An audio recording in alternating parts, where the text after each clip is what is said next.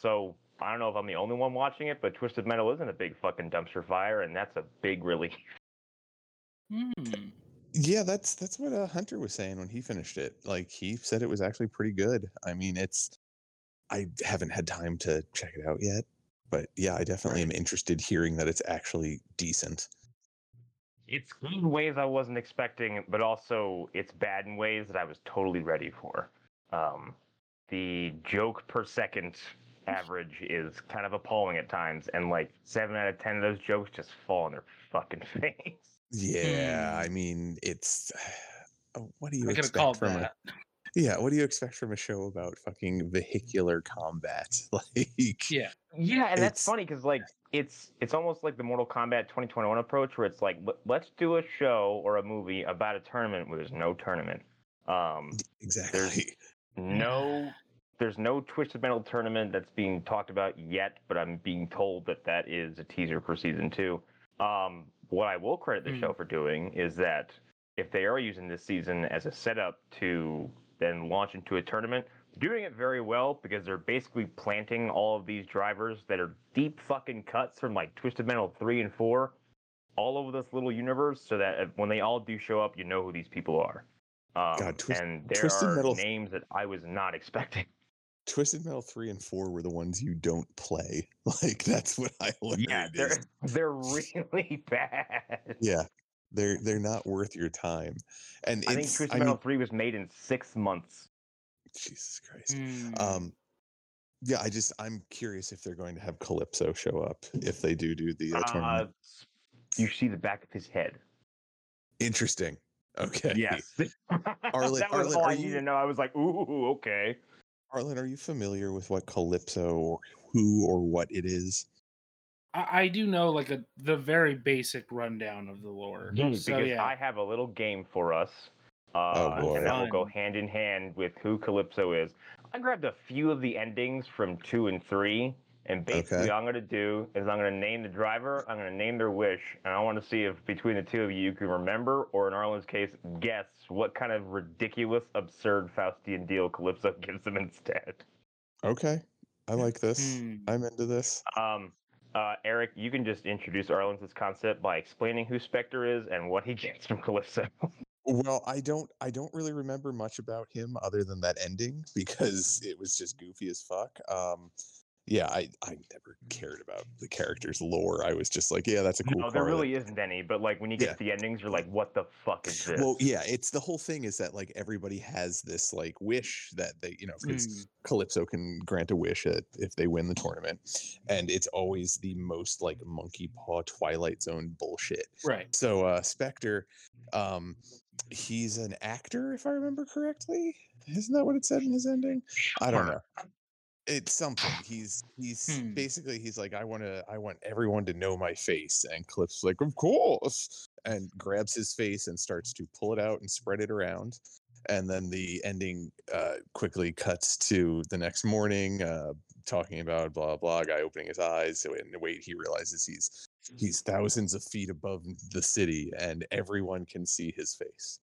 And then Calypso shows up at the end and says, Thank you for playing Twisted Metal 2. Right. I'm Calypso. And in the modern day, they just put him in the center of Las Vegas. They would just put him in the orb, and then well, exactly. He basically turns his face into like the sky. Yeah. Through means I can't explain. He just grabs him by the face and stretches him like he's pizza dough. It's very strange. Yeah. Yeah. So yeah, that's works the in type mysterious ways. Exactly. He's Jesus. The next one is Hammerhead, and these are the two guys that drove like a little monster truck. Hammerhead wishes for the ability to fly. Anybody guess? I actually think I know this one, but go ahead, Arlen. Do you have a guess? Go ahead, Arlen. I'm guessing they turn him into a paper airplane type contraption or a glider. I don't really like your answer though. It's I know this one. I'm pretty sure. Like, it's both men get really excited and then jump off a building and fall to their deaths, and then in their pockets it's revealed that Calypso has granted them 2 first-class tickets for a plane. Yeah. Yes. Thank you for playing Twisted Metal 3. Metal. it's not even like Needful Things level. It's just Well, it's just I don't remember those guys being in part 2, and part 2 was the one that had like the most like, oh god, this is dad joke level Faustian bargains. my goodness. Can't even try. Like I think this next one, or he goes out of his way to be a complete motherfucker. Yeah. Warthog he's like a really old war veteran who's got like a zombie body or something. His wish is for the body of a 20-year-old. Anybody guess what Calypso gives him? The body of an actual dead 12-year-old. 20-year-old. 20-year-old. Sorry, I don't know why I said. Well, I know exactly why I said 12-year-old. God damn it. Same guess as Eric. I couldn't think of anything else. Yeah. More or less the same thing. Yeah, Calypso grants him youth from the neck down and says, maybe you'll get a body to match. Thank you for playing.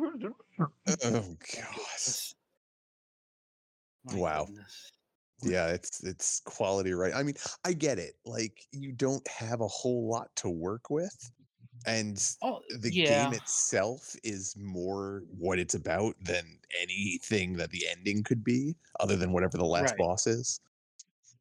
And if you look at it in the context, also at the same time, like some of these are like either the first idea someone had or the absolute very last exhausted idea they had. There's no in the middle ground. Well, they were probably asking coders for some of the things. They're like, man, I've been crunching for the past 6 weeks. I don't know. I don't think they're hiring like professional writers. Like if it's anything like the behind the scenes that I've seen for Jurassic Park, it's literally like frat bro dudes and like college kids who are like, fuck, I don't know. I thought about this last. I had all this stuff to do, and I thought about the actual jokes later. What does Calypso give this man who has wheels for arms? Fuck. Yeah, Actually, on that one, I'm gonna go right into 3 because that's where everything gets really fucking stupid. No. Wasn't the ending for Axel though kind of dark? In 2, yes, he's the one who turns into a car, right? He turns into his arms are in the wheels. Yeah. Yes. He's the large black man inside the wheel. Yeah. In 2, he wishes to be free from that machine because his father put him in it, and then he breaks himself out and attacks him. And then in Black, he wants to find Sweet Tooth because Sweet Tooth killed his wife, and then he murders Sweet Tooth, and he's like, I don't feel any better about any of this, and just drives away. Super grim. Yeah. But in Twisted Metal 3, we have none of that grim dark stuff. So he wishes to become one with his vehicle and become a machine. What does Calypso give him? He turns him into the tar, right? He turns him into the No. No. What does he turn him into like a piston inside of his car or something stupid? I like that idea too. No, Calypso turns him into a clock.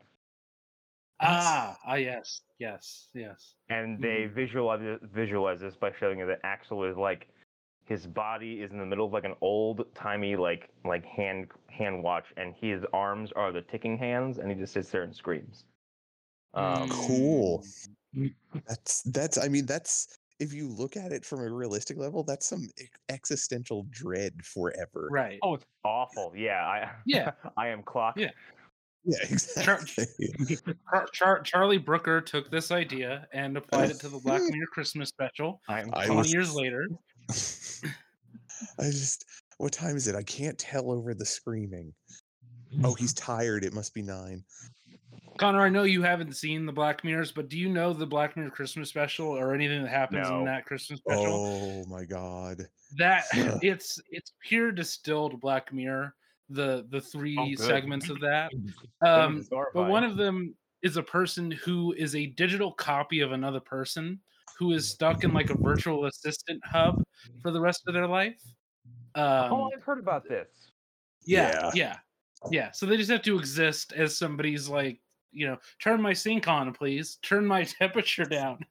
Yeah. And it's a real, And they're given a visualization of a body. Yeah. No, I didn't hear you that time. Oh no! They're allowed to like have a form inside the assistant, so like they can see themselves. but it's like they're in a prison. God. Mm-hmm. Yeah. I would rather be a floating consciousness that would not have to like look at me like I have limbs.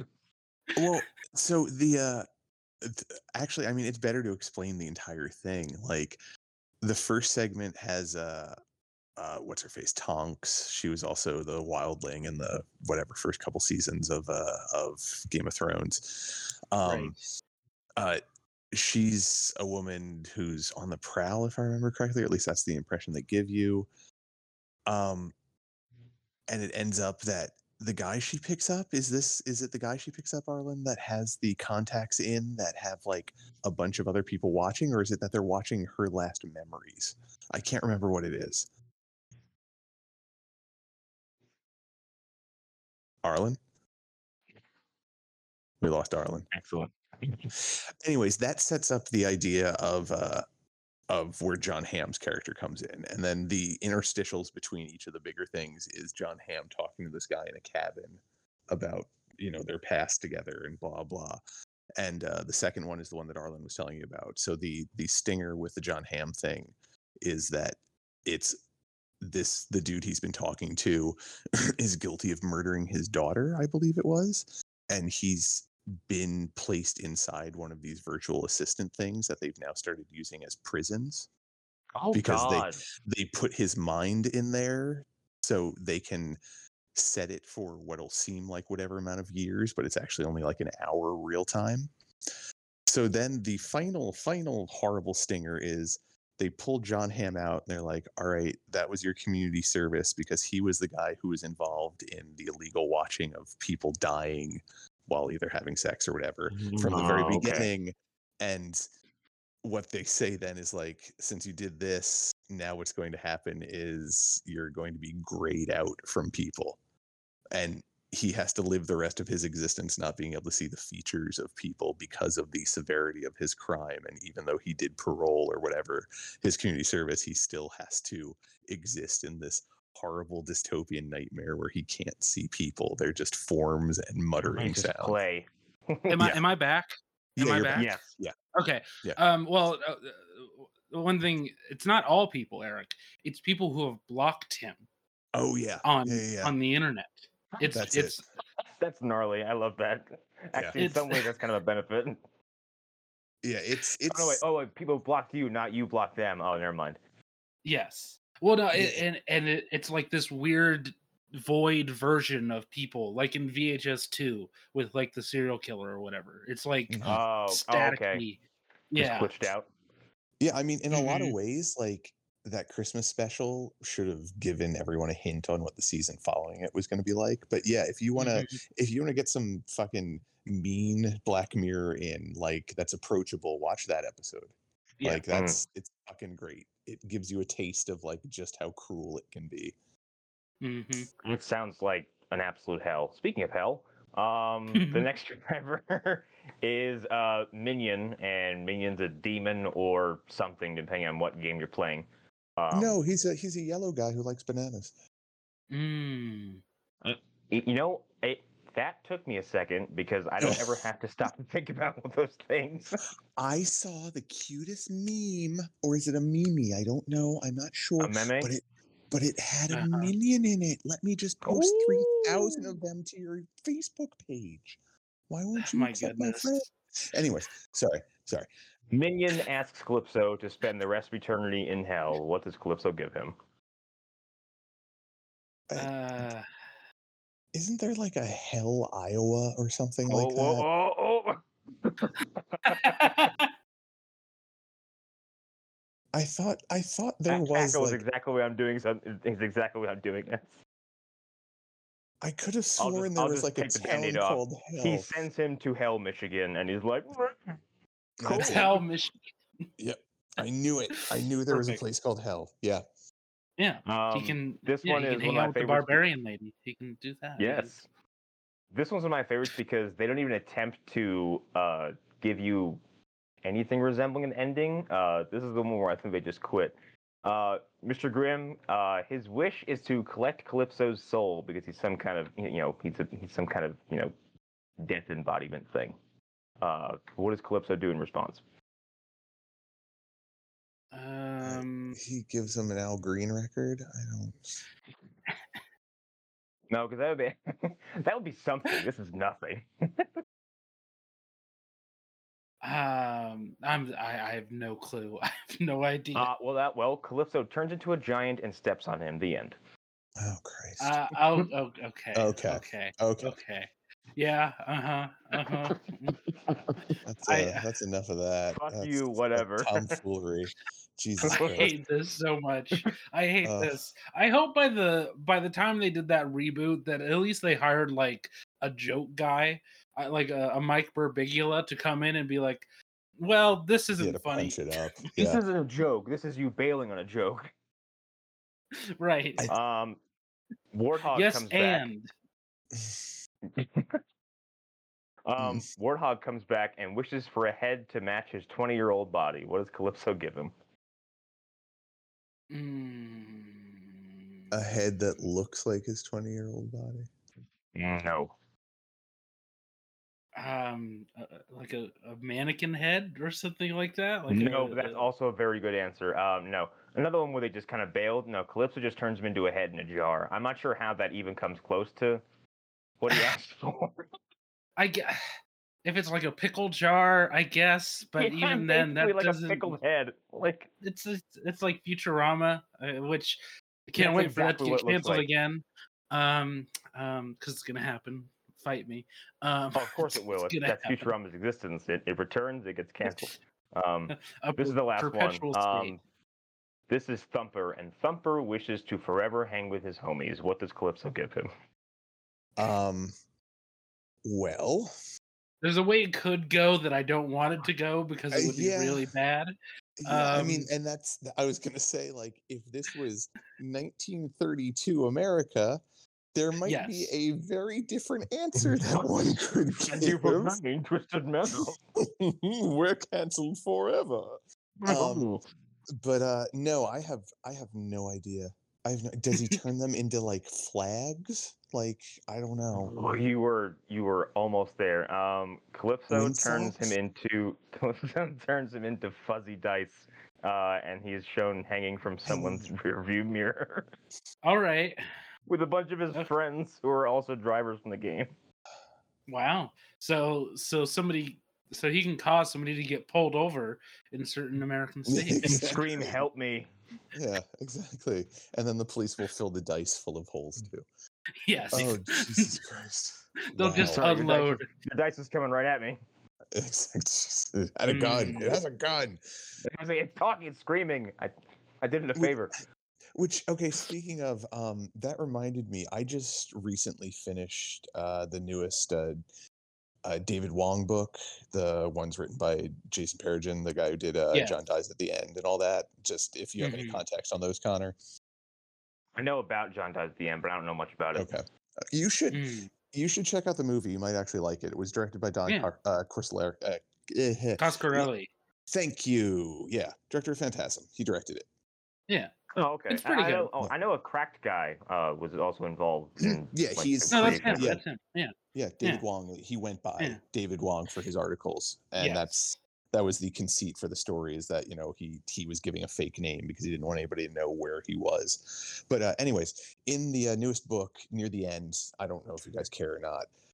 There's this giant demonic bird thing that is summoned after all of these ridiculous rituals of pulling off people's tongues and eyeballs and skin and whatnot.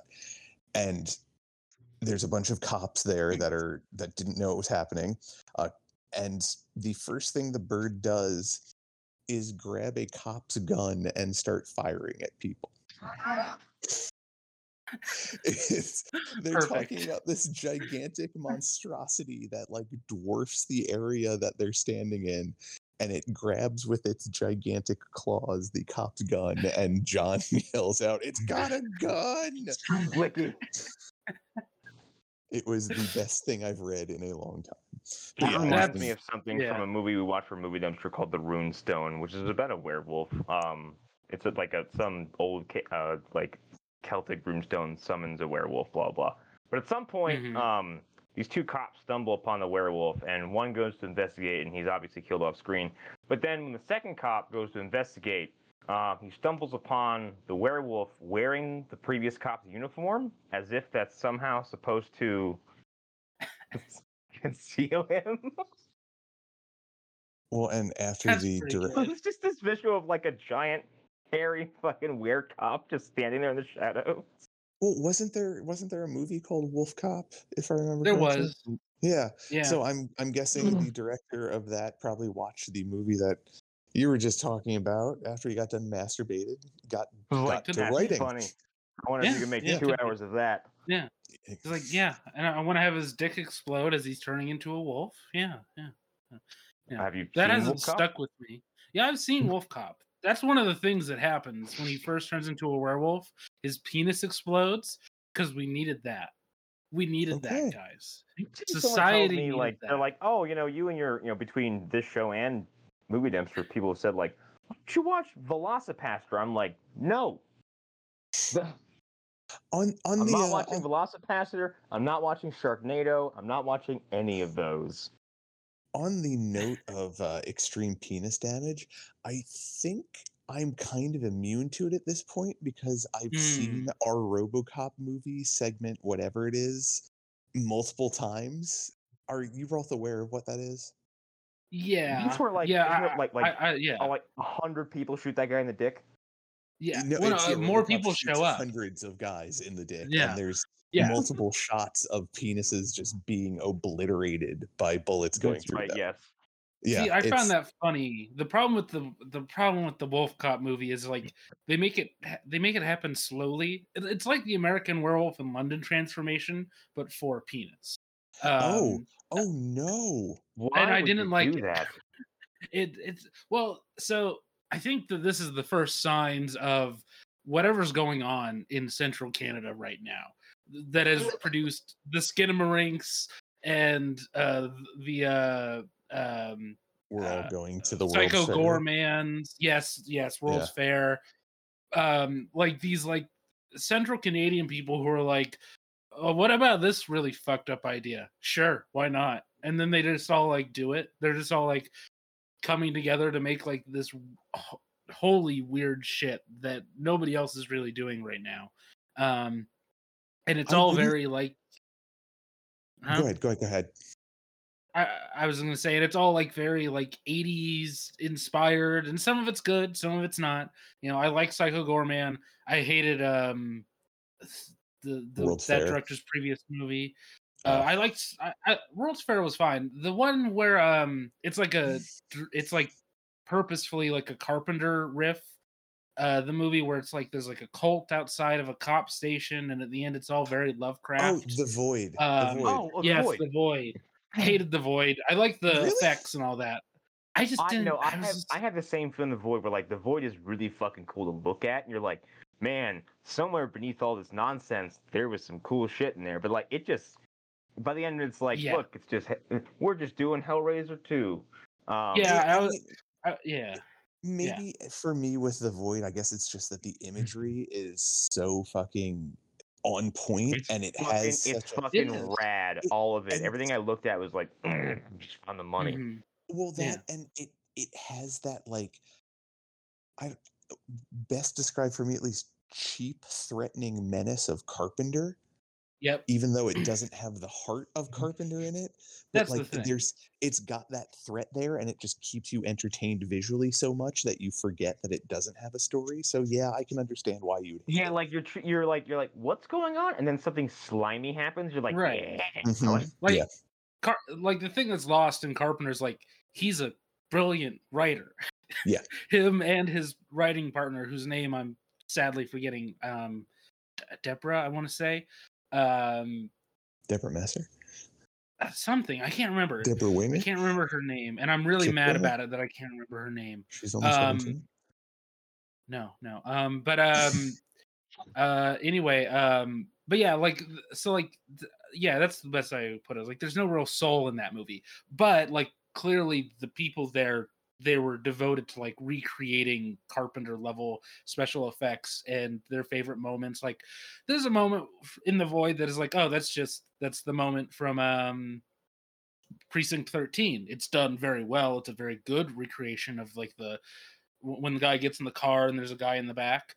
But like they do like this like gruesome like kill to that guy. It's pretty sweet. I didn't even think about the fact that basically the Void, like the overarching quote unquote story, is just Prince of Darkness told poorly.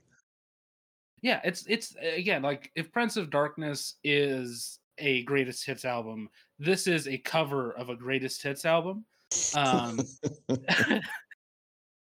Which is like fine if that's what you want, I suppose.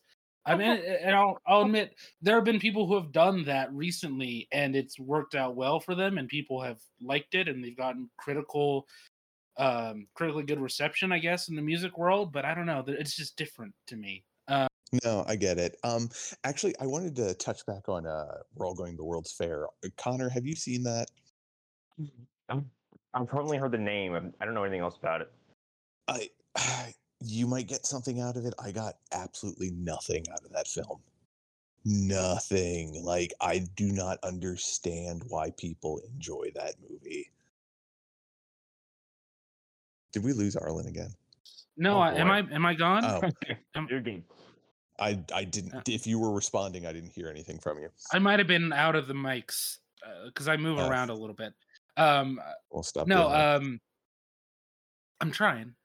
It's hard. I am standing. It's important to remember. So, no, I think it's just the vibes of that movie. I think that's what it is for a lot of people, and I think it is the kind of like generational thing that people are experiencing when they're showing parents everything everywhere all at once. Yes, I get that title wrong all the time.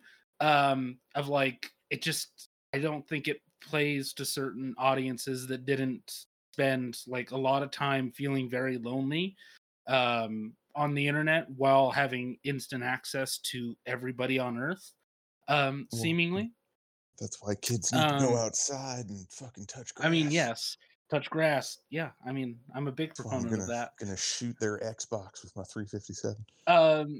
But Eric, I'm kind of like in the middle on World's Fair. I think that performer, who's the main focus of the movie, is very good, very talented, and there's a degree of like feeling like you are in somebody's soul during moments that I found deeply uncomfortable. And if that's the point of the movie or one of the points of the movie, it did that well. But I did find myself like, okay, well, aside from the basic themes of like loneliness on the internet, is there, I found myself having a hard time figuring out what the point is. I had to be on my other show with Eric Sayor and having him like say all these very smart, insightful things for me, like, oh, that is what that movie was about. I don't want to hear it. You know, he's Canadian. Honestly, it sounds kind of like Pulse. Well, no, it's. Are you familiar with the premise of the movie is? No, thematically it sounds like Pulse, because Pulse is very much about like isolation, being lonely despite being connected, and depression. This is more of a one thing though, like because it's one actress through the whole movie. I don't remember there being anybody else in it. Yeah, there's one other guy. There's the one. Okay. There's the one older guy who they make friends. I forgot with. About.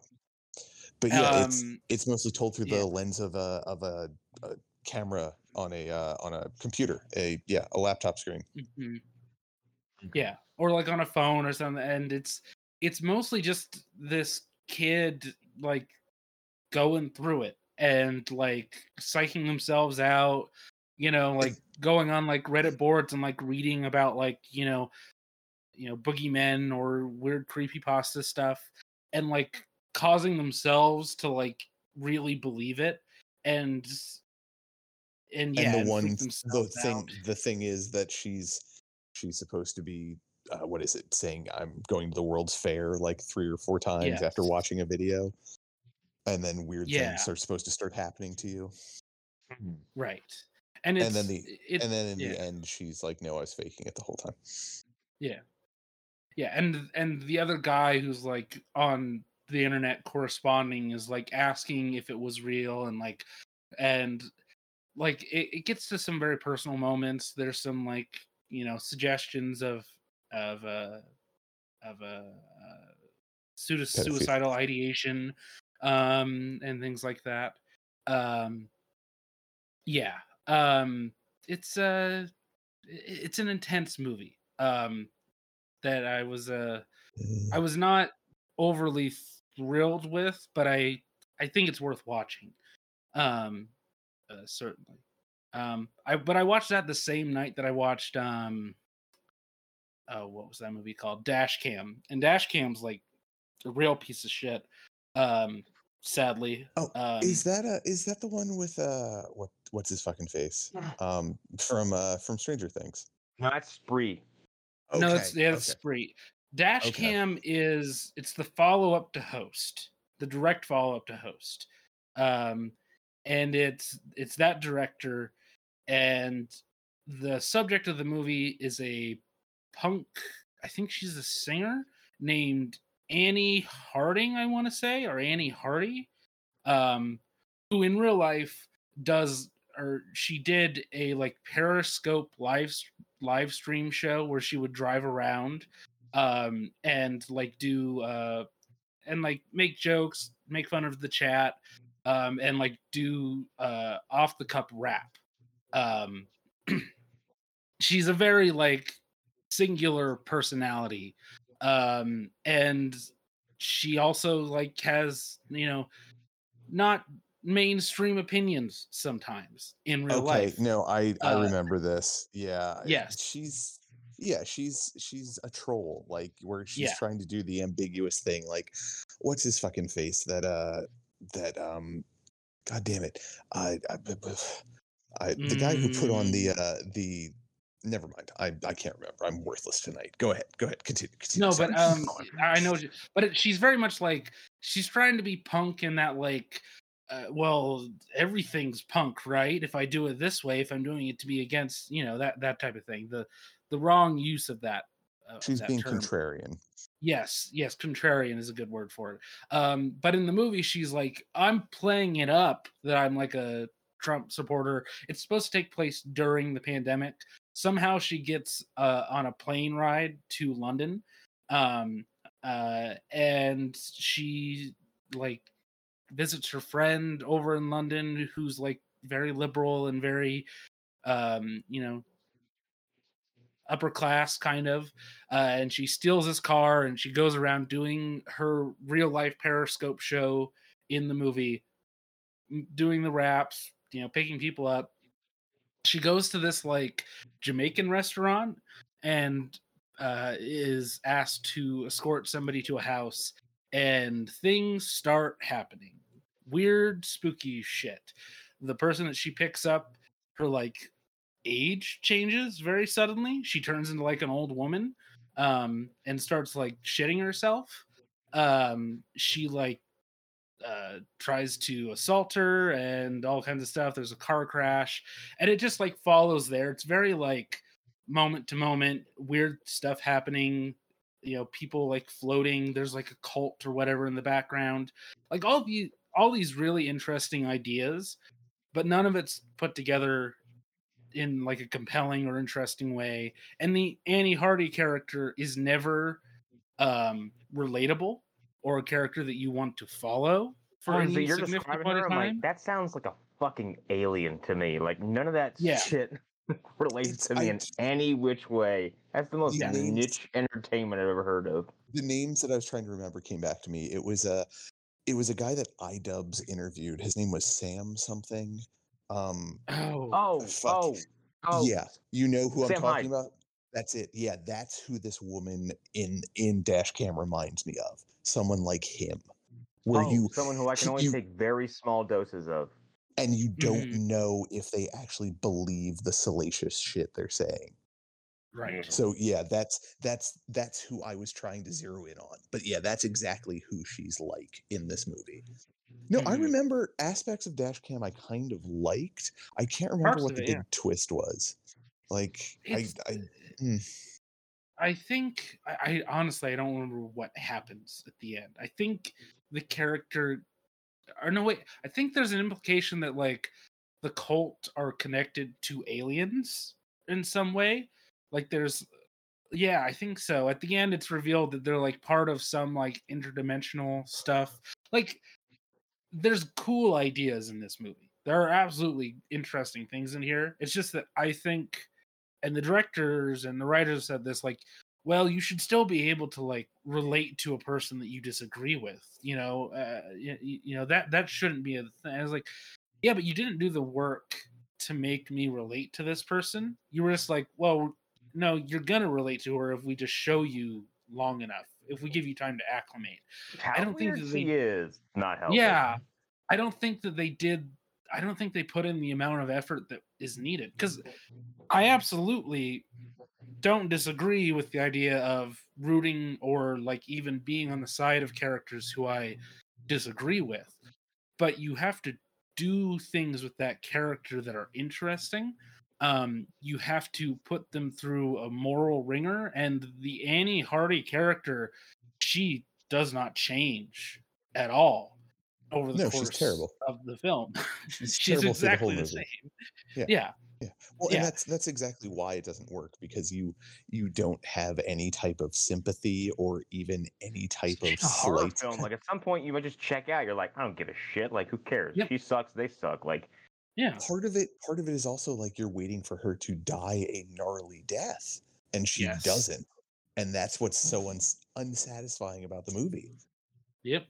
It's just like, Yeah. okay, this was a waste of time. And I actually rented that one also. That's the other thing. Oh, I'm sorry. I watched that on Shudder. I was not happy. But I mean, the good news is that that director's next movie was Boogeyman, and Boogeyman's pretty sweet.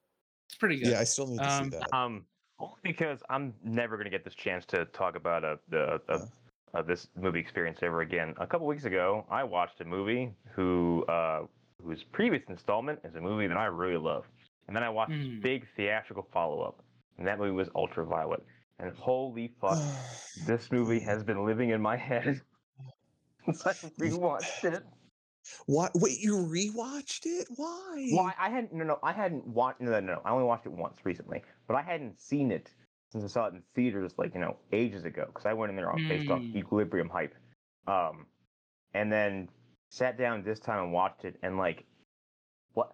How the fuck did that guy ever get work again in any level after that movie? Holy shit! Because I think Children of the Corn was supposed to be his get out of jail movie, and it didn't work. So back he goes. Ultraviolet is abominable, and it's just got like it's weird idea bukkake that just never slows down. It's edited by a maniac. It's full of the weirdest, most just lots of random shit happens, and I don't know why. It also has a very bizarre opening where it's almost implying it's based off a comic book. It's flashing all these like hand-drawn comic covers at you. There's no comic; it doesn't exist. Yeah, of course it doesn't, because it's a bad movie. I don't know why the movie does that. Because it's a bad movie. It's an exceptionally bad movie, and I can't believe he got to make like a Total Recall remake after that movie. Well, it's full of one cardinal sin after the next, and it looks like dog shit. Wait, it's the nature of being a writer in Hollywood. He had like a string of movies after that, like that are semi-recognizable to Len Wiseman, director of Underworld 1 and 2, I want to say, directed the Total Recall remake.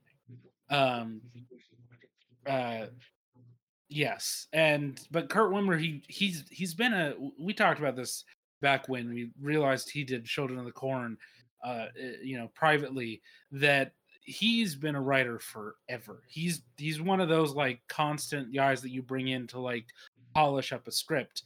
I don't think he's ever polished anything, though. I think he just does what studio heads tell him to do, and it results in bad movies.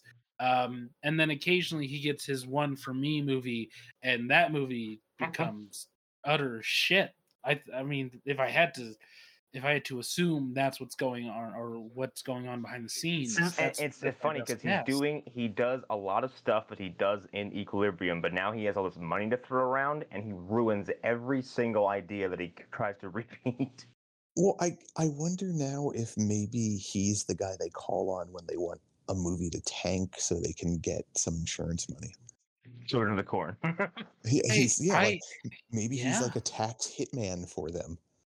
I'm gonna kill this project for us. Yeah. Eric, that might be the case. Although with Total Recall, I think that they really thought that they had something there. I feel like they were like, this will work, right? And if it doesn't work, well, then we'll get the insurance money. But like Colin Farrell, we've been trying to make that happen for years. And newsflash, they didn't. It's very strange to me that, like, I understand how a Kurtzman, right, continues to work because that guy gone. There he goes again. It's funny because sometimes I don't know if he's just like pausing or his internet connected or if he's just gone. I was going to respond with Kurtzman seems to just fail upwards. In that he writes real garbage, but all of his garbage makes money. But that's the thing. Kurtzman was also involved with Fringe, which was like one of the best fucking sci-fi like lore shows that existed on Fox. Did you ever watch that entire series, Connor? No, I've only ever seen like the first few episodes. Oh, dude. Like, everyone who tells me about Fringe tells me I would love it, and I don't have a reason to doubt it. You would eat up. Yeah, you're back. You would eat up every second of Fringe if you actually sat down and watched all of it. Like, it's kind of got like that feeling that the Remedy game, the fucking Control. Yes, it feels very similar to those. Yes, I think we've talked about this before. If you want to like sample something, just watch the Peter Weller episode. It's so good. Okay. It's so good. It's just like, look up Fringe Peter Weller. It's like for me, the thing that it did so well was that you can be watching an episode that you'll be like, oh, this is just like a one-off episode, because that's what you would get. You'd get like a one-off episode, a lore episode, a one-off, a lore. And then there would be times that you'd just be watching the one-off episode, and like at the very end, it'd be like, oh, this was all a deep lore episode the whole time. And then you'd get like 3 in a row where it would like progress the story so quickly, and then they wouldn't give you anything for a while, but you wouldn't care because the show is so goddamn good. Yeah. And they would they stuck pretty close.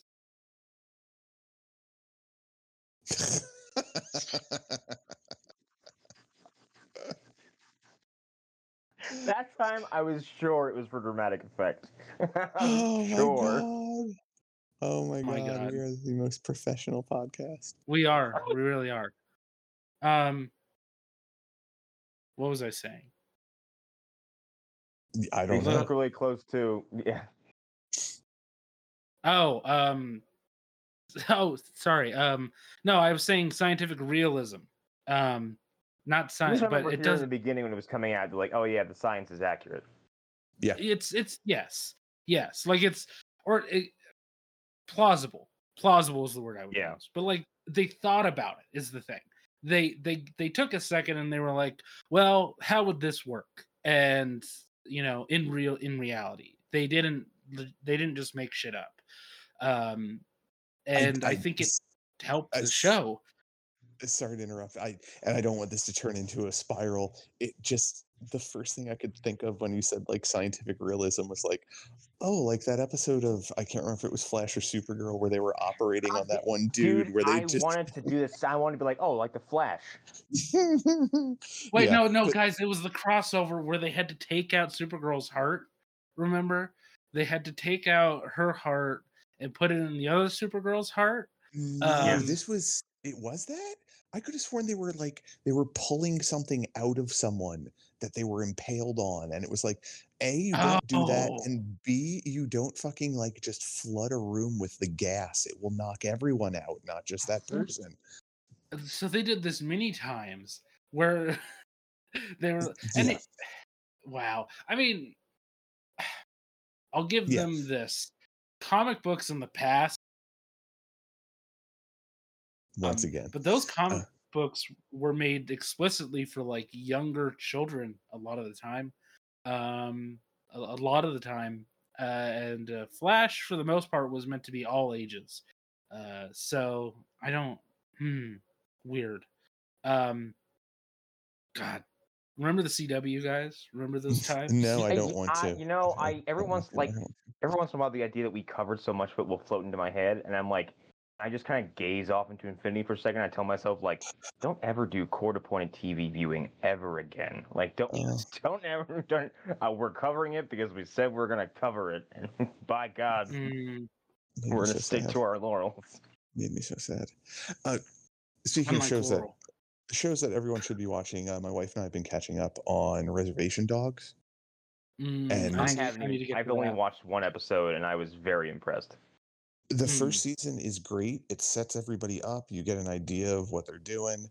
The second season has so many little supernatural twists in it. It's fucking amazing. And there's an episode when he gets the first visit from what's his face. His spirit guide. His obnoxious spirit guide. Yeah, that dude shows up a lot more in this season, and he's even better. He's even better. There's a point where he's talking to him through the wall of a porta potty while he takes a dump. It's amazing.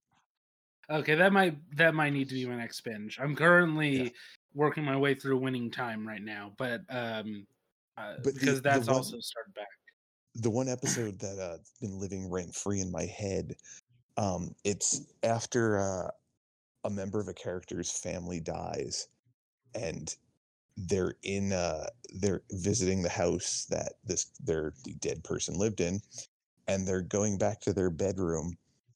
And when they get back there, before they open the door, they hear the sound of like some of the tribal elders and the medicine man who were there that were singing over their body, and room is pitch black, and they turn on the light and it ends. And it's just I know that sounds so basic and so like, and then the creepy monster came out, but the person who did this did it in such a good way, like in such a phenomenal way. Like, I want to see more of this director doing a horror film, even, or something like a 45-minute fucking episode of just a horror show.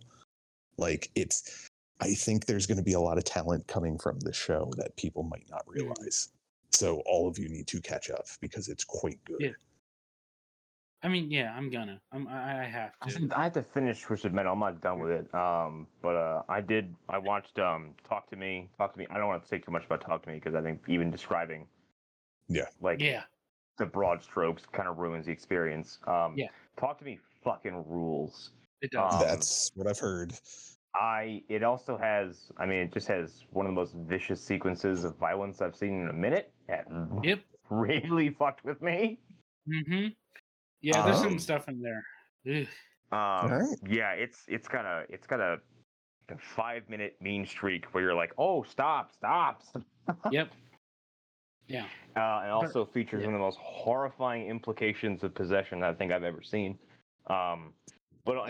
It's also I think, and the directors Danny and Mike talked about how like they use the hand as a means to represent like every vice that kids when they were teenagers had, and it represents everything like drugs, alcohol, peer pressure, all this stuff. And the way they handle that and like the social media aspect is awesome. I don't want to hear anymore. I'm not describing plot elements. I'm just describing themes. Eric, trust me.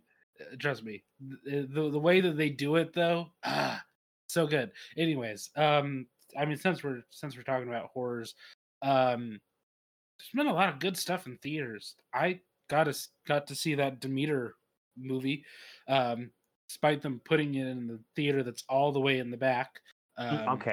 Real quick on that note, like I kept seeing ads for that movie that made it look like it was going to go right to Redbox.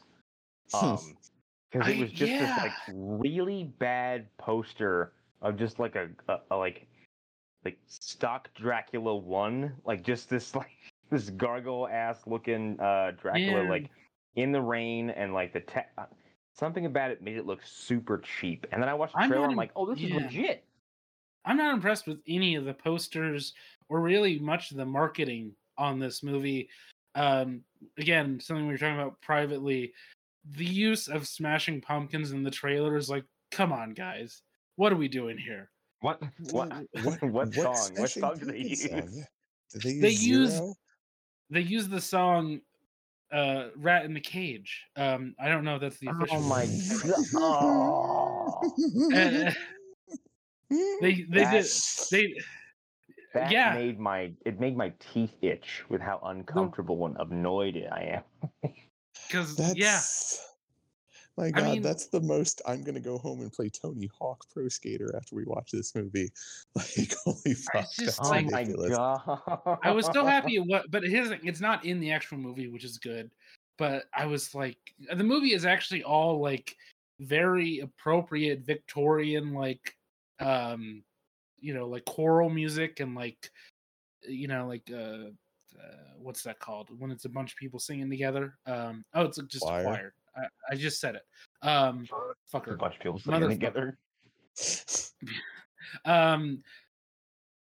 Brain. Well, the reviews I've read, some people have mentioned Alien in the same breath, so it has that feeling to it. Okay, it's a fair comparison, like in terms of like plot, I guess, Mhm. and like the format of the movie. I don't think it quite gets to the heights of an Alien, but it's well done. It's a good monster movie. It's a very well done monster movie, and it even manages to like sneak in some of the things that I prefer in a Dracula. Like I go more for like the psychological aspects of that, and like the whole he can force you to do things against your will thing.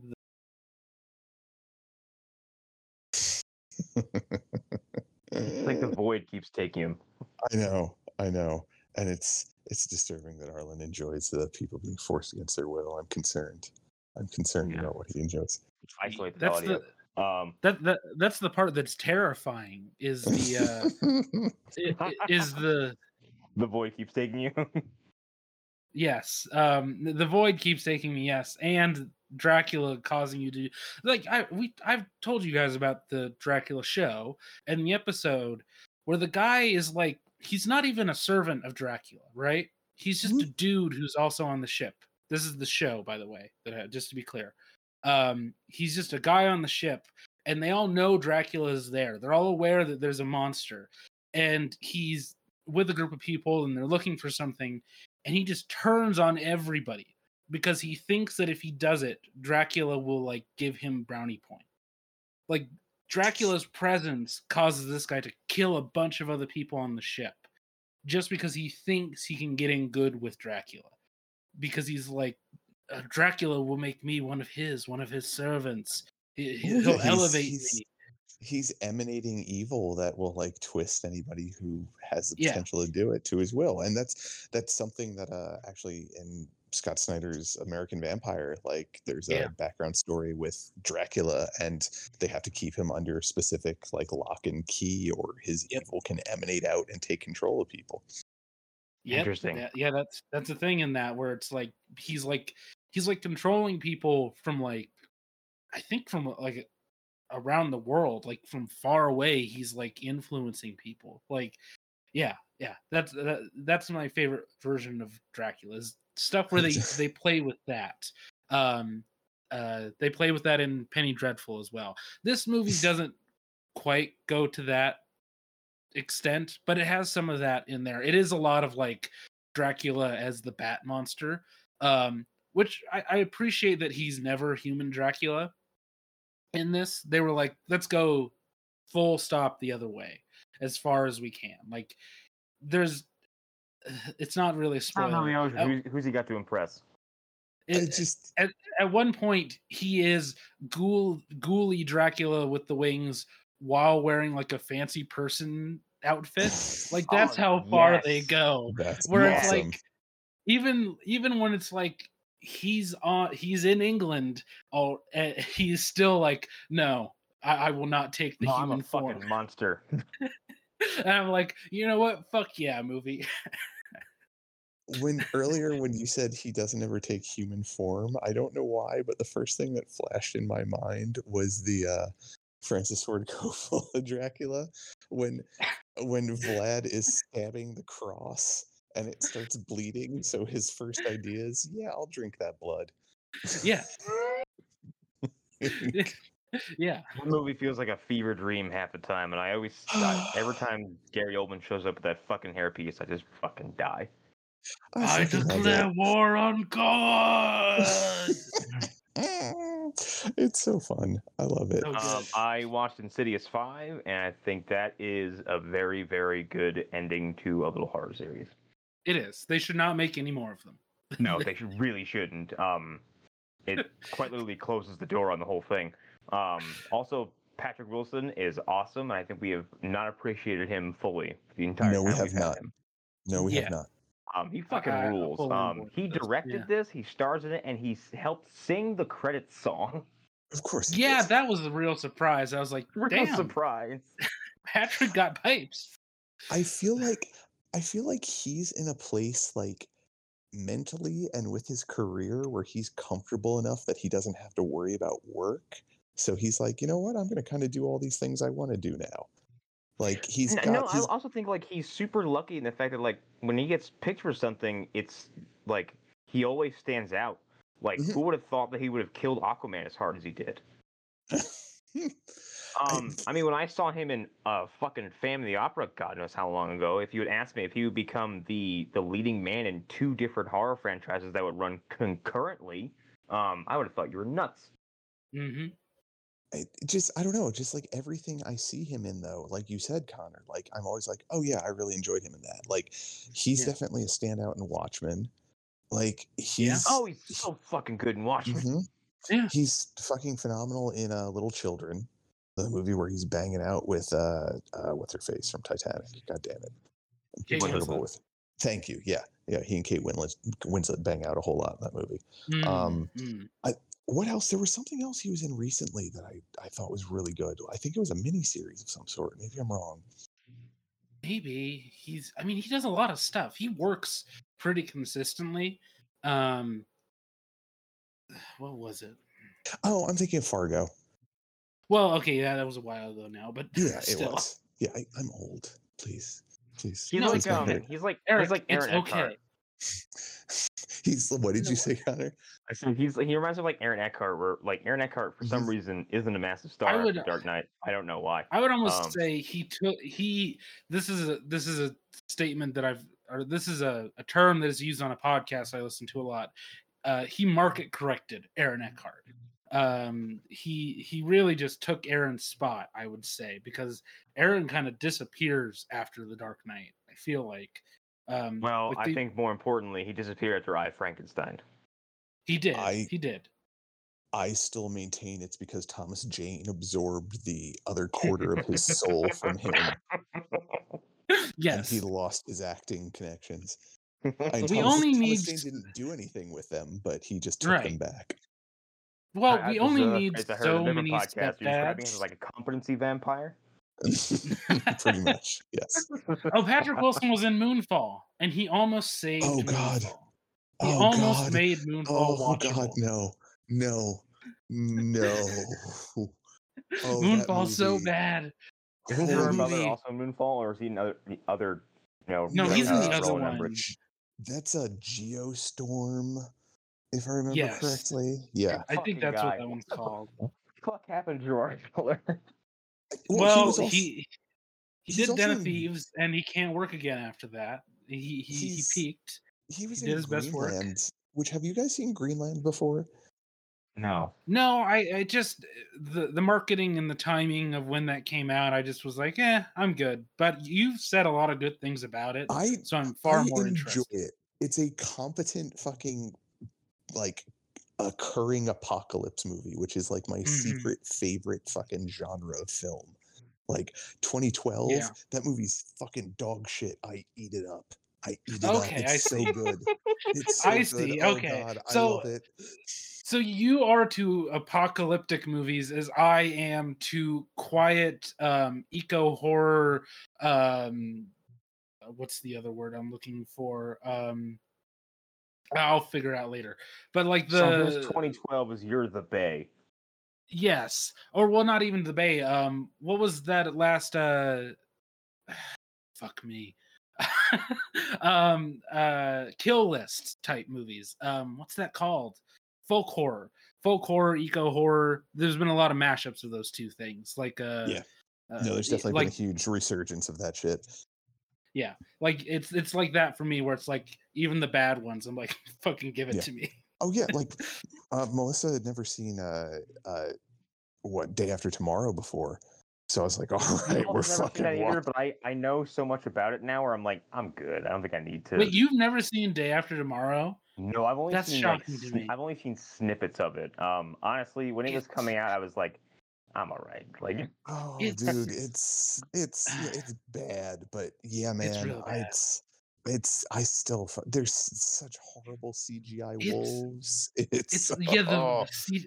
So I grew up watching that movie a lot, and like it's weird going back and seeing like this. I would call it middle period Gyllenhaal, where he wasn't doing Zodiacs yet, but the Donnie Darkos were behind him a little bit. So he's like trying to be kind of like a big movie star, just a little, but he hasn't really figured out what his spot is. Yeah, he hasn't figured out that he needs to be one of the doubles in that in the movie with the spider at the end. Spoilers for that movie that I can't remember the title. Yeah, of. Enemy. You didn't give anything away because they're not going to know what's coming. Oh, yeah, Enemy. Yeah, he doesn't know that he needs to be the star of Enemy, or any of the other movies like that he's been in, where it's like, Jesus fucking Christ. Like Nocturnal Animals. I don't know what that movie was about, but it was a fucking wild ride because of Gyllenhaal and Aaron Taylor Johnson. Something else for like, it's about a bunch of artists whose art comes to life and kills people. Velvet Buzzsaw. I haven't seen that, but I've heard it's interesting. Yeah, it's fucking wild. I would say growing up, the movie, like the big stupid dumb Apocalypse Fest movie that I was obsessing over was Independence Day, because I had that on VHS. I used to watch all the time, and I was mesmerized by those little the lasers coming in and just blowing up a fucking miniature. I'm like, yes, this is awesome. See, I like that for the spectacle, but like for me, what makes like Greenland in 2012 and like movies like that so good is because it's nothing that man can do. They've just gotta fucking figure it out, and I love watching the breakdown of society where I'm like, yes, you're doing that right. No, you're an idiot. Don't ever go there. Like I think that's why I give World War Z a bit of a pass too. Sure, I can see it. Yeah, I mean, World War Z is all that bad? It's not. It's really not. But I thought it was fine. It's fine. It is the dishonor and unfortunate reputation of being like the most sterile zombie movie I've ever seen in my entire life. I think that also Train to Busan came around a couple years later and ate its lunch in a number of ways. Did a lot of, and all the cool things from World War Z are in Train to Busan as well, so that doesn't help. Well, and I mean, to be perfectly honest, like I love the book World War Z, but the movie didn't really do a whole lot with it other than use some cool set pieces. Like the idea of Israel and being like closed off so well. Yeah, that's great. And that was great that they used that idea, but like there were so many different separate stories that you can't really patch them together that well. Not in a film. Not in a film, and not in a way that makes sense. He's channeling Aaron Taylor Johnson in Godzilla, where like he just kind of blankly looks at things as they develop, and then he just goes right, and then moves along with the plot. And occasionally somebody says something really cool that's like deep book lore, like what Eric's referencing. Like they have that moment where they're on the airplane and they're talking about North Korea. And the fact that the North Koreans were all told to remove their teeth and they just did it. So that's why there's no zombies there. It's like... Yeah, and then how the lights went out in North Korea and they think they went underground. Yeah. Yeah. Yeah. It's like, okay, that's cool. Back to the Aaron Eckhart, or not Aaron Eckhart, Jesus, the Aaron Taylor Johnson in Godzilla thing. Yeah, basically Brad Pitt is like a golden retriever with a miniature version of his family hanging out of his reach in front of him. Yeah. because that's all Aaron Taylor was doing in Godzilla. It was just Scarlet Witch in front of him the whole time, just like must get to must get to future sister in another film. Yeah, it's big golden retriever energy. Yes, exactly.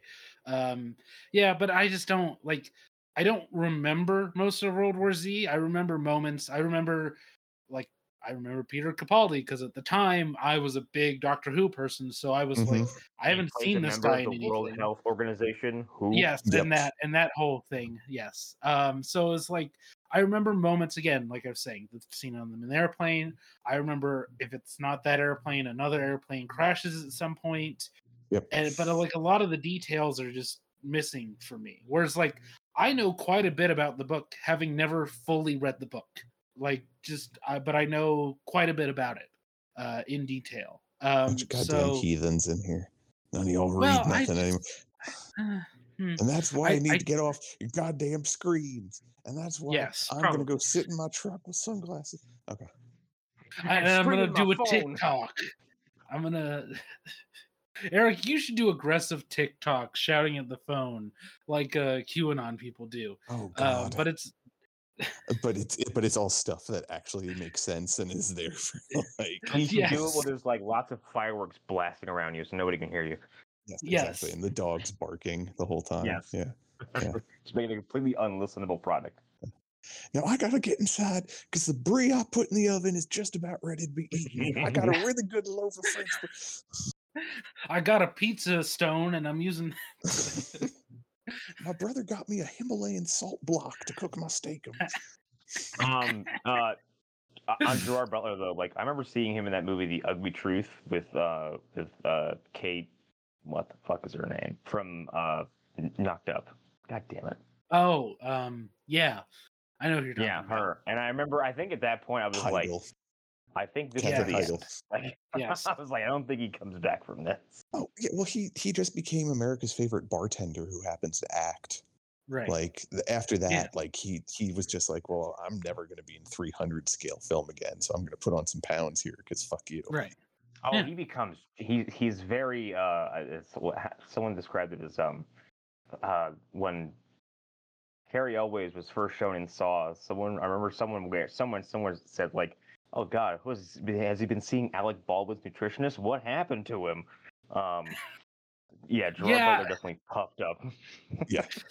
He's like he's the closest thing we have to those like 60s or 50s 60s character actors who were known for being drunks that we've talked about in the past, or known for being like known for like throwing things at people or like beating people up behind the scenes.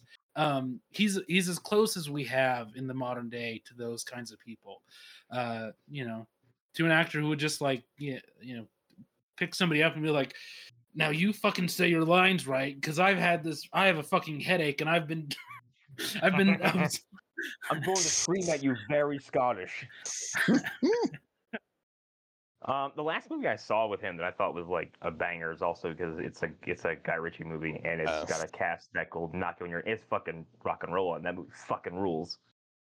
Connor, I'm gonna keep saying it. You need to watch Den of Thieves. You really do. You really need to watch Den of Thieves. You keep forgetting it exists. Den of Thieves is one of the best action films I've ever seen. I stand by it. It stars the guy who was Halo. Who was Master Chief? John Halo. If you told me that was his name like 10 years ago, I would have believed you. No, not 10 years ago. Because as you all know, I have younger siblings, and my younger siblings couldn't not tell me everything about Halo. They were like, they told me all this lore, and I was like, I do not give a fuck about this whatsoever. It's like, so now I know all about the Covenant. I know details about the Covenant, and I don't know why exactly I know those details about the Covenant, but I know the details. Oh, you're like Hunter and Five Nights at Freddy lore. Yes, exactly. Me too, unfortunately.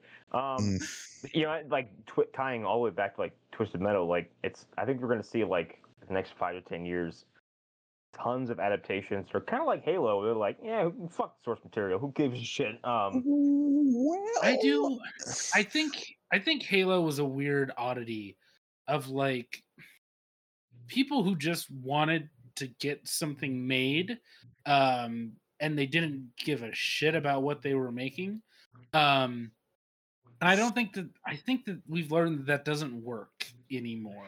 What is this wave of like creative teams and stuff being antagonistic towards the source material to the point where like they're like, nah, we're gonna change everything. Like we keep hearing about The Witcher, like how the writing team like hates the books and hates the games. Was it the producer or the showrunner who was like, yeah, well, people are too said, stupid. No, he's talked about how like faithful they are to the books, and then he called a character by the wrong name, and a scene that he said was directly from the books didn't actually happen the way they filmed it. Like, Jesus Christ, dude, what are you doing? Here's the thing: if the behind the scenes is a lot of that, I 100% understand Henry being like, "Fuck this." I'm out of here. Yeah. I've been through this before. I'm not doing it again. Yeah. And then Amazon is just like, here you go, everything you've ever wanted. Warhammer and Henry Cavill is going to be something to behold, I think. Yeah.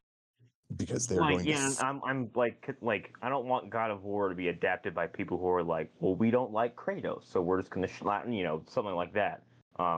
Where you have this weird derision towards the source material. If you don't like the material, then why are you doing this? Because it's the job they got hired for, unfortunately. Like, a lot of times I feel like on shows like that, there's a whole lot of writers for hire that end up showing up. Like, there's one or two people that might be passionate, but then there's so many other voices that are cutting them out. Bizarre creative process. Like, it doesn't make any sense to me. Like, yeah, I'm here, but my job is to adapt this product, but we're just not going to do that. Well, maybe they'll adapt the forgotten storyline about Kratos' brother. Oh, Deimos. Whatever the fuck his name was, the one that... He's real. Well, did they ever actually do anything with that? Because I remember him like... They had that weird alternate ending where it's like, oh, and his brother was sent to Hades or whatever, and that's the last I remember in one of the spin-off games, there's a whole plot around Deimos and how like they eventually have to fight for some reason. I think Kratos ends up killing him. Okay. I think I might be misremembering this, but I think it's one of the first times where Kratos has to like look in the mirror and see what kind of person he could become, because Deimos is basically a monster when he finally comes in contact with him again, I think. Is this before or after the Eiffel Tower somebody? Is this around there? I'm so glad before the Eiffel Tower. It's before the senseless murder, but it's after the Eiffel Tower. Jesus Christ. Fucking 2000s God of War games. Well, and then when I heard initially they were like, well, yeah, we're gonna skip all the Greek stuff. I was like, of that, and then I played 2018 and Ragnarok back to back. I was like, it's a good idea. Let's just skip all the Greek shit. Yeah. Well, they weren't making a show because of the Greek stuff. They would have done that already. They would have been.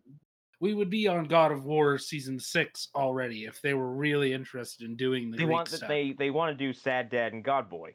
Right. Yeah. And like at this point, I kind of trust Sony to know what they're doing. I think Uncharted maybe did good things ultimately, in terms of like, that's actually adapts the material correctly. I can't believe there's an Uncharted movie, and it exists. When someone mentions it, it just generates no stimulus within me whatsoever. That movie fucking stars Tom Holland too. It's amazing. It was so bad that Tom Holland got a drinking problem because of it. Poor kid. He's like 19 or some shit. I know. Jesus Christ. It's insanity.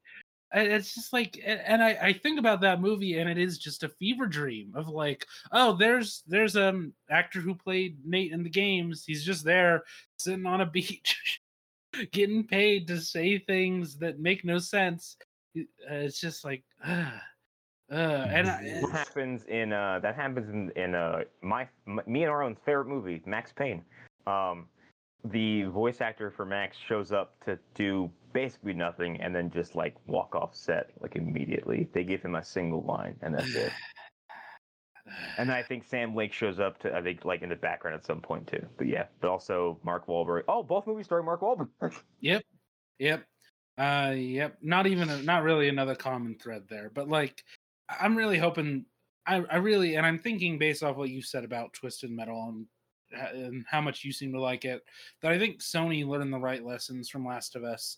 And I think that's, again, I said this in the previous show, I think that's why they're doing a lot of this stuff at Amazon, because they've had a lot of success with The Boys.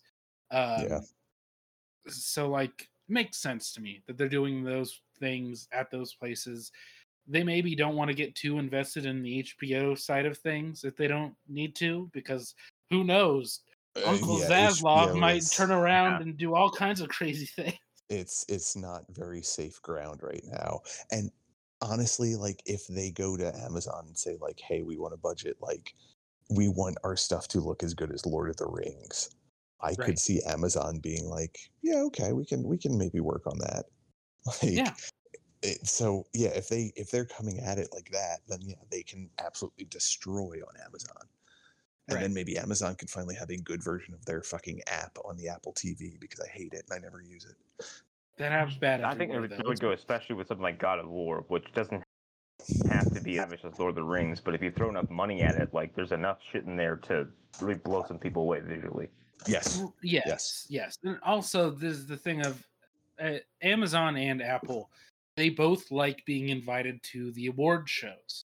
They both really like it. They like going up there. They like being in a table right next to Steven Spielberg and Katzenberg and all those big Hollywood figures. They really like just being there and being part of that.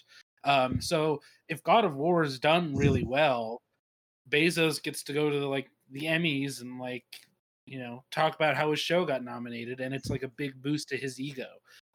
So if that ultimately results in the show being good, well, great. Good for you can try to touch Tina Fey's butthole. Right. Yeah, I was. Oh, Arlen, speaking of Apple, you said you had been watching, what was it? Platonic. Yes. When I'm basketballed out, I've been watching Platonic, and that show's really good. Seth Rogen it is.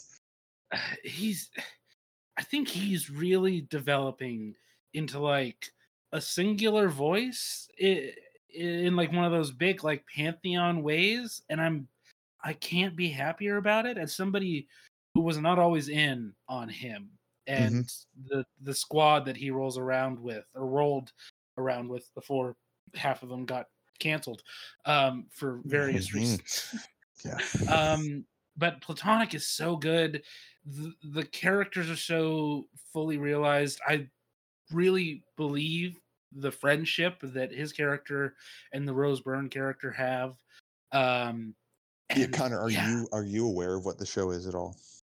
Nope, but you're saying two names that make my ears perk up, because aren't they in what the fuck is it? Neighbors? They're in the Neighbors. Yeah, they're the two Neighbors movies. Yeah, and they're good in those movies. Their relationship is very good in those movies, despite like ridiculous scenarios that those characters go through. But they ground those movies in a reality that makes them work and makes them funny. And it made Neighbors 2 watchable. I would say Neighbors 2 was not great. There's a Neighbors 2? Yeah, there's a Neighbors 2. And it's the same movie, but like instead of a frat, it's a bunch of girls. Like that's what? How did I miss this? You didn't miss anything. Don't worry about it. It really like came and went. People were like, "This ain't it, dog." And they didn't pursue a Neighbors 3 with that.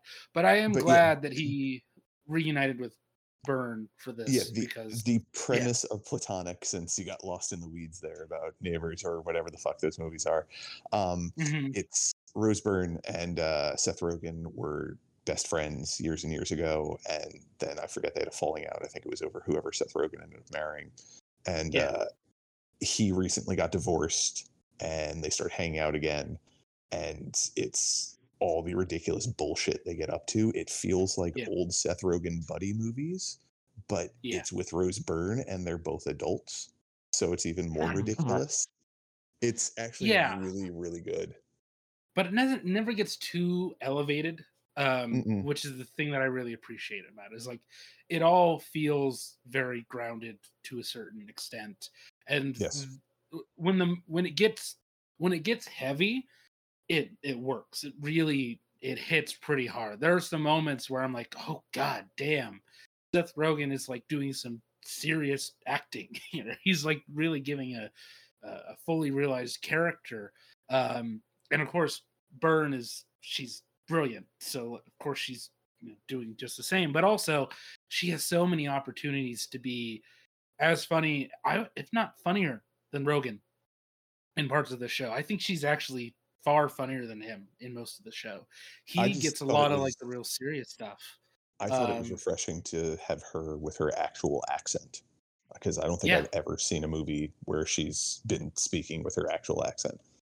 It's always that like forced American thing that they make her do, or this like British accent that she does in like X-Men First Class. Yeah, or not the Odyssey movie, the Iliad. Troy. You've never seen the Troy movie? She's in Troy? Okay. Yeah, I don't think she's I've in ever Troy. seen Troy. Yeah. I don't think I ever she's saw in Troy. She's like a minor character in Troy. So if you don't remember her and you have seen it, that's why. She's like very small in the movie. I mean, important role, not a lot of screen time, I should say. She's very small. No, it's like pocket. I think she's like 20 minutes of screen time, but she's the person who like awakens his humanity in that movie.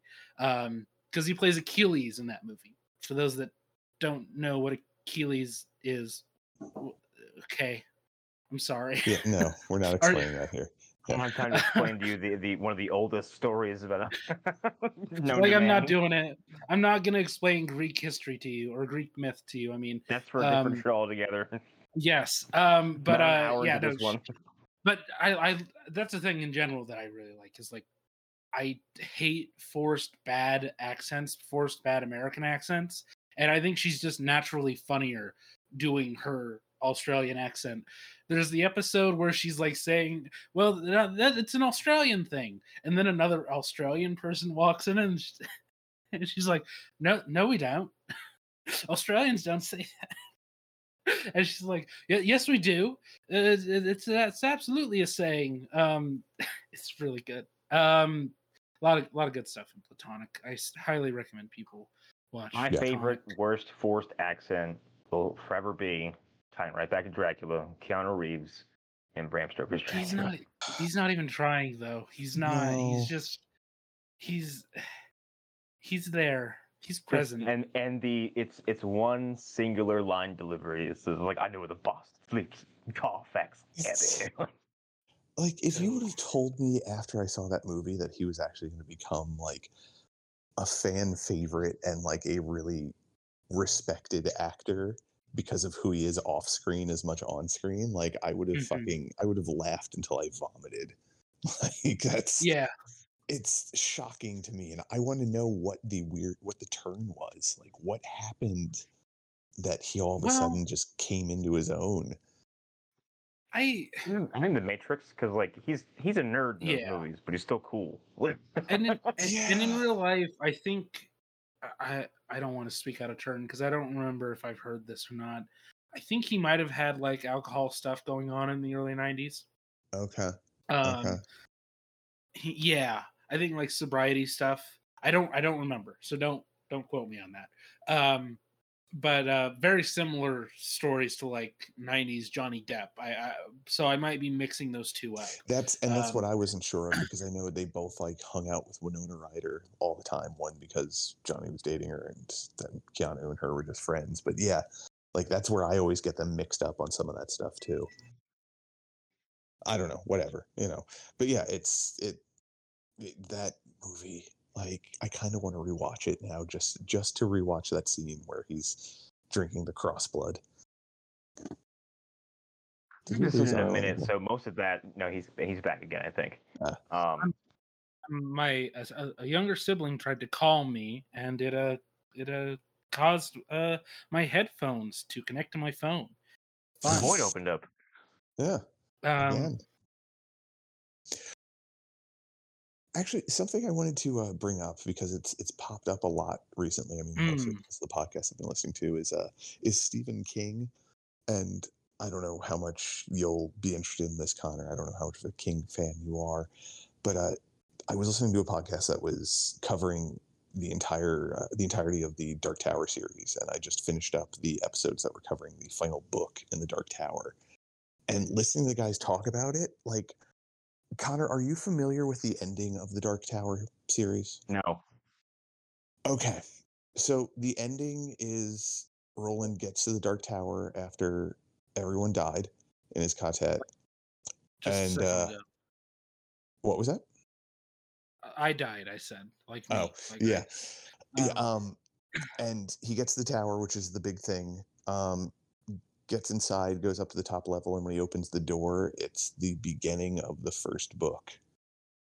And you basically are told that he's been doing this loop over and over and over God, that's maddening. and over.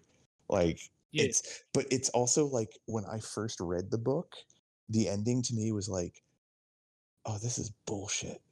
This is absolute and utter bullshit. But after listening to these dudes talk about it on, I think it's called Kingslingers, talk about it for like 2.5 hours, I've actually come around a lot on it, and it's reinvigorated my interest in Stephen King again, because I don't know, it's one of those things that I feel like I should start appreciating him more, because I don't know how much time we have left with him on this earth. Yeah. Well, I keep don't forgetting worry, he is A, as old as he is, B, you should just slam back cocaine and cough medicine. So yeah. Yeah. Not at the same time though, Connor. There were 20 years in between where he was completely sober. He got hit by a van and survived. And developed an addiction to Oxycontin, and kicked that, and then bought the van that hit him and destroyed it with a sledgehammer. Perfect. But he also wrote Dreamcatcher somewhere in there, and we all know how that turned out. He wrote that while he was high on opioids. Yep. And he said, yeah. It made entirely all the sense. I mean, John Carpenter has looked like he's been 100 for about the last 30 years. Yes. I can't believe he's still around too. Isn't that all alcohol? I never thought Carpenter was into like speed or anything like that. He always struck me as like a dude who just drank all the time. I always assumed he was like straight edge until recently. I think that a lot of his age is very recent. No, because he was always smoking when he was younger. He was smoking now. Yeah. He was always a smoker. And for as long as I can remember, he has always been balding, had stark white hair with his old man mustache. There's a turn where his hair turns white and he starts balding, and he's not the guy that you see in pictures from like Halloween on the set, where he has like a full head of hair, a dark black beard. He looks like he's a member of a 70s band, because I don't know 70s bands. So fill in your 70s bands. Him and George Romero, at some point, George Romero went from being a regular man to a tiny raisin of a man who just who was being swallowed by his beard and glasses. Looking at younger pictures of Carpenter, I did forget about when he had a full head of hair, but like his face hasn't changed. Nope, it's just exactly the same face. He's looked like he's been 75 for 30 years. Yeah. Yes. No. You're right. The features are all, but yeah, I don't know. Like he's just a dude that I feel like is just he's going to continue to spit things out regardless of quality for a while, including that video game that's going to be coming out with his name attached to it. Yeah. I think he'll stick around for a long time. I think every time someone's like, "We're gonna make a Halloween movie," he's like, 5 more years of life. And then he can talk shit on YouTube about it. Yeah, then he talks shit on YouTube and gets paid. But yeah, back to Stephen King. Deborah Hill, by the way, that's the name that I forgot much earlier in the show. If you don't remember, Deborah Hill, the partner of Yes. But yeah, back to Stephen King. Like it's still kind of insane to me that people are mining the depths of his stuff. Like, I don't understand how he's been this prolific and still alive. I mean, I think that I think that he's built like a community around him. I think that's part of it. I think he I think it's just it's very hard to die when you like lived a full life, I guess, and like are doing well after the fact. I don't know. Like a lot of people, like every once in a while, like we'll get like a wham bam double slam dunk like movie adaptation, and his name stays in the collective consciousness for all that longer because like like in the same like 5-year span, we got like Doctor Sleep and It, like Well, and that's the thing too, is that when those movies were coming out, he was still producing some amazing fucking books, which seems insane to me for like a 76, 80. I don't know how fucking old he is at this point. Like 9,000. Like for the age that he is, he's still producing books that are really fucking good. Like which I think will lead to the fact that like after he's gone, I think there'll be just decades of people like movie studios, whatever, TV mining his work for stuff, because I think the fact that he is like his work is going to outlive him by a long time. Well, you got to think of it like this: they're going to redo the stuff that has not worked again. That'll happen. That'll keep happening. Like we'll get another Firestarter, like another 4 times. Yeah, we'll get a couple of those, but also like they'll start adapting his much later works. An entire generation will probably grow up thinking that he is just like a guy who wrote true crime novels that got adapted, or like pulp novels and stuff. Like he'll go through like cycles of appreciation, and I think that's going to happen. A lot of it's going to happen, and then people will rediscover stuff that's lost. Like I think, aside from me and Eric, people don't remember that The Outsider exists, which is still like top tier. Like, have you watched so that, good? Connor? No. Oh God! So it's Ben Mendelsohn fucking chewing up scenery, and the woman who plays Holly Gibney. I can't remember her name. Like that actress is so goddamn good in that show. Yeah, Cynthia Erivo, and it's like it's very much like it's a very straight detective show, but then at the edges there's something weird and spooky going on, this like creature that's behind it all, and it's like it ties into the larger King lore, and you can fit it into the phylum of the things that you've read in other King books or seen in other movies, but at the heart of it, it's like this very like straight edge, like, no, but I saw him on the tape, so he must have done it. And it's like, people like, it's like real drama. It's just and an impossible murder happens, essentially, is that a person was in 2 places at one time, and then it leads into even crazier stuff. But that's like what you said, Arlen, with it tying into the larger King mythos. Like that's the thing that I don't think a lot of people fully realize, is just how connected his works are.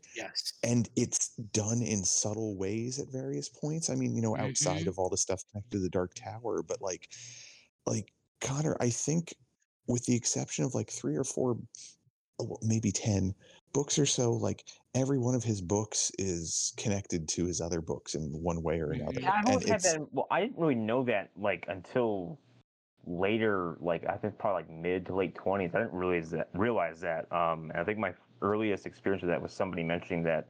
Which story is it? Is it Shining, or is it, which one is it where someone offhandedly mentions they saw a clown in a fucking sewer? I think that was Tommyknockers. But no, that was specifically Tommyknockers, I believe. But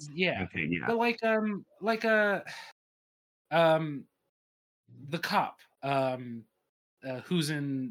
who's all over it in Castle Rock, the cop who's in like 5 of them. What's his name? What are you talking about?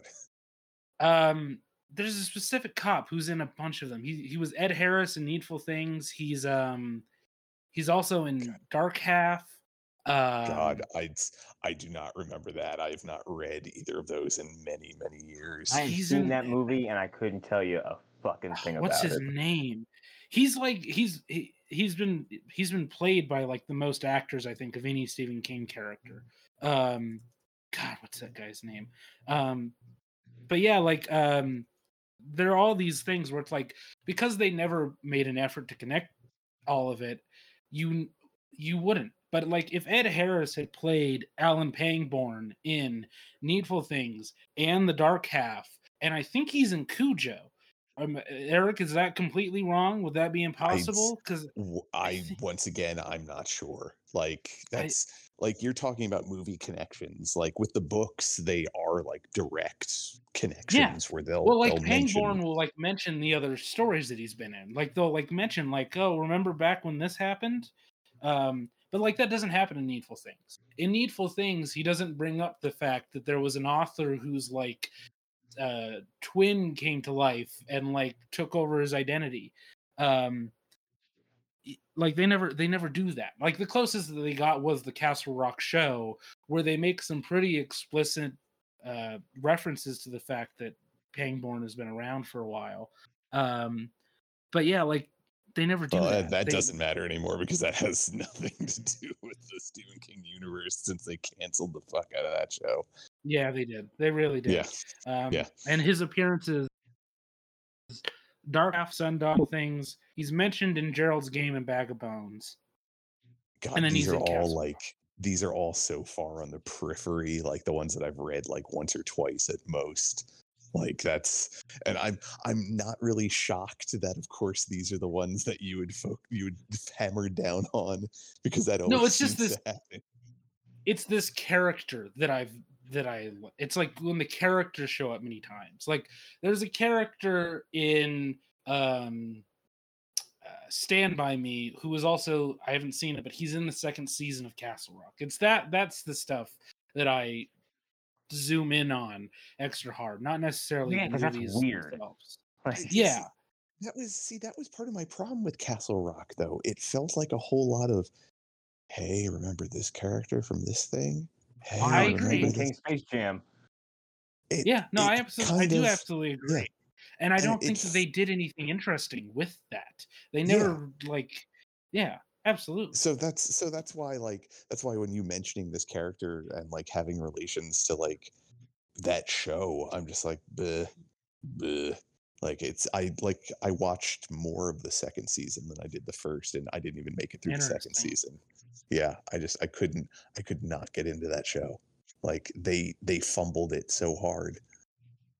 I was in until the finale. The finale is where I was like, yeah, fuck this. I want nothing to do with this. Like I thought that what they were doing with Sissy Spacek and her character in that one episode was really cool.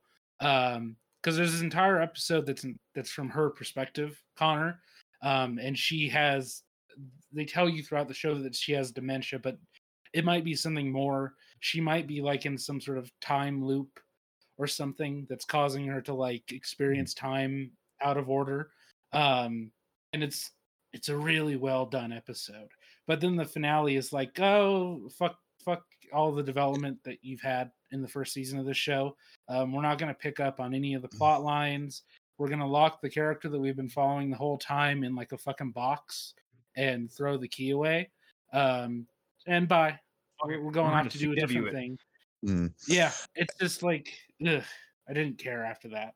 But I remember the actor who played Pangborn and his performance. That's the main thing. Is I remember him playing that character, so his name stands out to me. So later on, when I'm watching Needful Things, not realizing that it's set in Castle Rock and that that's the same character, when they say his name, I'm like, oh, okay, that guy.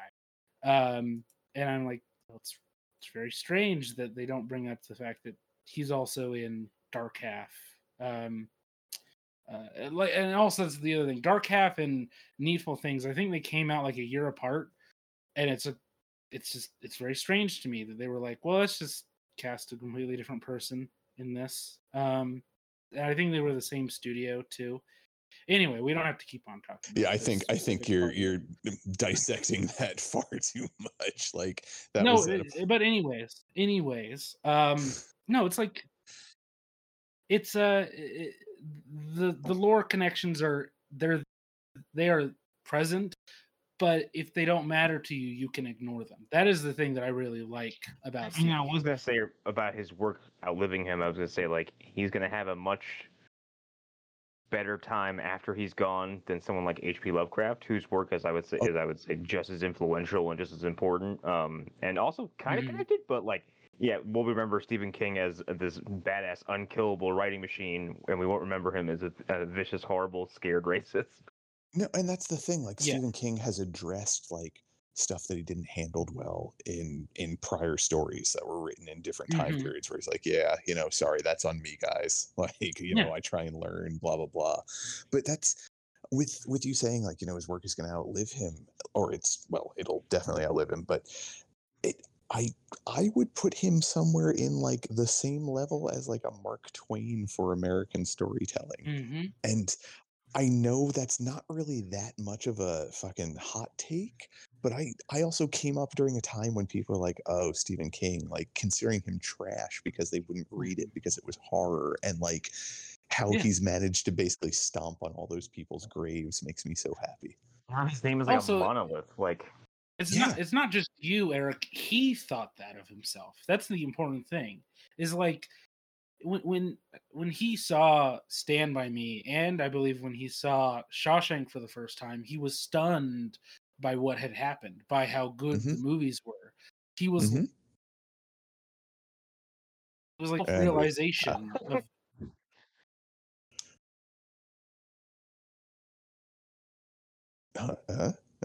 Arlen, you there? The void wants him. The void has devoured him. Whatever that. The void will take your resistance no longer.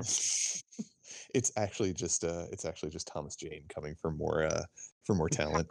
I'm here to take your competency. He hungers. He's like Sinistar. Oh man, is he gone? Give him a minute. Because aren't there's connections from Call of Cthulhu to other stories? They're very tepid, as I remember, but there are. Yeah, well, like there's a Salem's Lot story that was in one of the short story collections. It's about whatever the giant worm is. That's not a Yog Sothoth, is it? I can't remember. But yeah, there's 100% like a Lovecraft story that King has done, because all that stuff. Yeah, all that stuff is free domain, so he can, anybody can touch it if they want to. But it's the first time he fully embraced it. But yeah, I don't know, like Stephen King, like it. Hello, welcome back. Aaron Eckhart did not, or not Aaron Eckhart. God damn it, Thomas Jane did not take away all of your talent. No. Yeah, it's just, I don't know. You should pick up a Stephen King short story collection sometime, Connor, because honestly, like I feel like his short stories. What was it? I think was it Graveyard Shift? Oh, that's a great one. That's the one with the hand on the front with all the eyeballs. Maybe it was just an old book. My mom had it. It had like a cover, like a purple silhouette or something on it. It was definitely Graveyard Shift. Nice. Yeah. She gave me. I was too young for these. She gave me Salem's Lot. She gave me Graveyard Shift, and Lord of the Rings and the Two Towers. Not Fellowship, just the Two Towers. Sure, why not? Sure. And then this is a very Cookie Monster glass. My first experience with Tolkien was trying to read the Two Towers, devoid of any context, and I had no idea what the fuck was going on. Oh my God. Yeah, Tolkien, my dad just handed me The Hobbit and was just like, read this, and just kind of walked away. Yeah. I don't know about anybody else, but I am spinning my wheels because I've been up since 4. Yeah, probably a good call. I've been up since 6, so let's call it for the evening, please. I have nothing to plug still.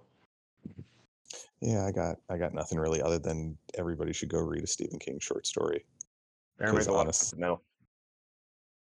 That's yeah. I need to do that myself. Did the void take him? The void take him as we were closing? I think it did. Am I back? You're back. Hello. Okay, motherfucker. Well, you can listen to more of me disappearing suddenly on my other show. Lost Hour Podcast, possibly soon to be renamed something very soon.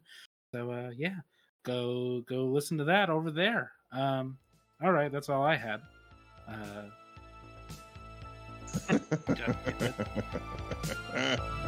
Wonderful.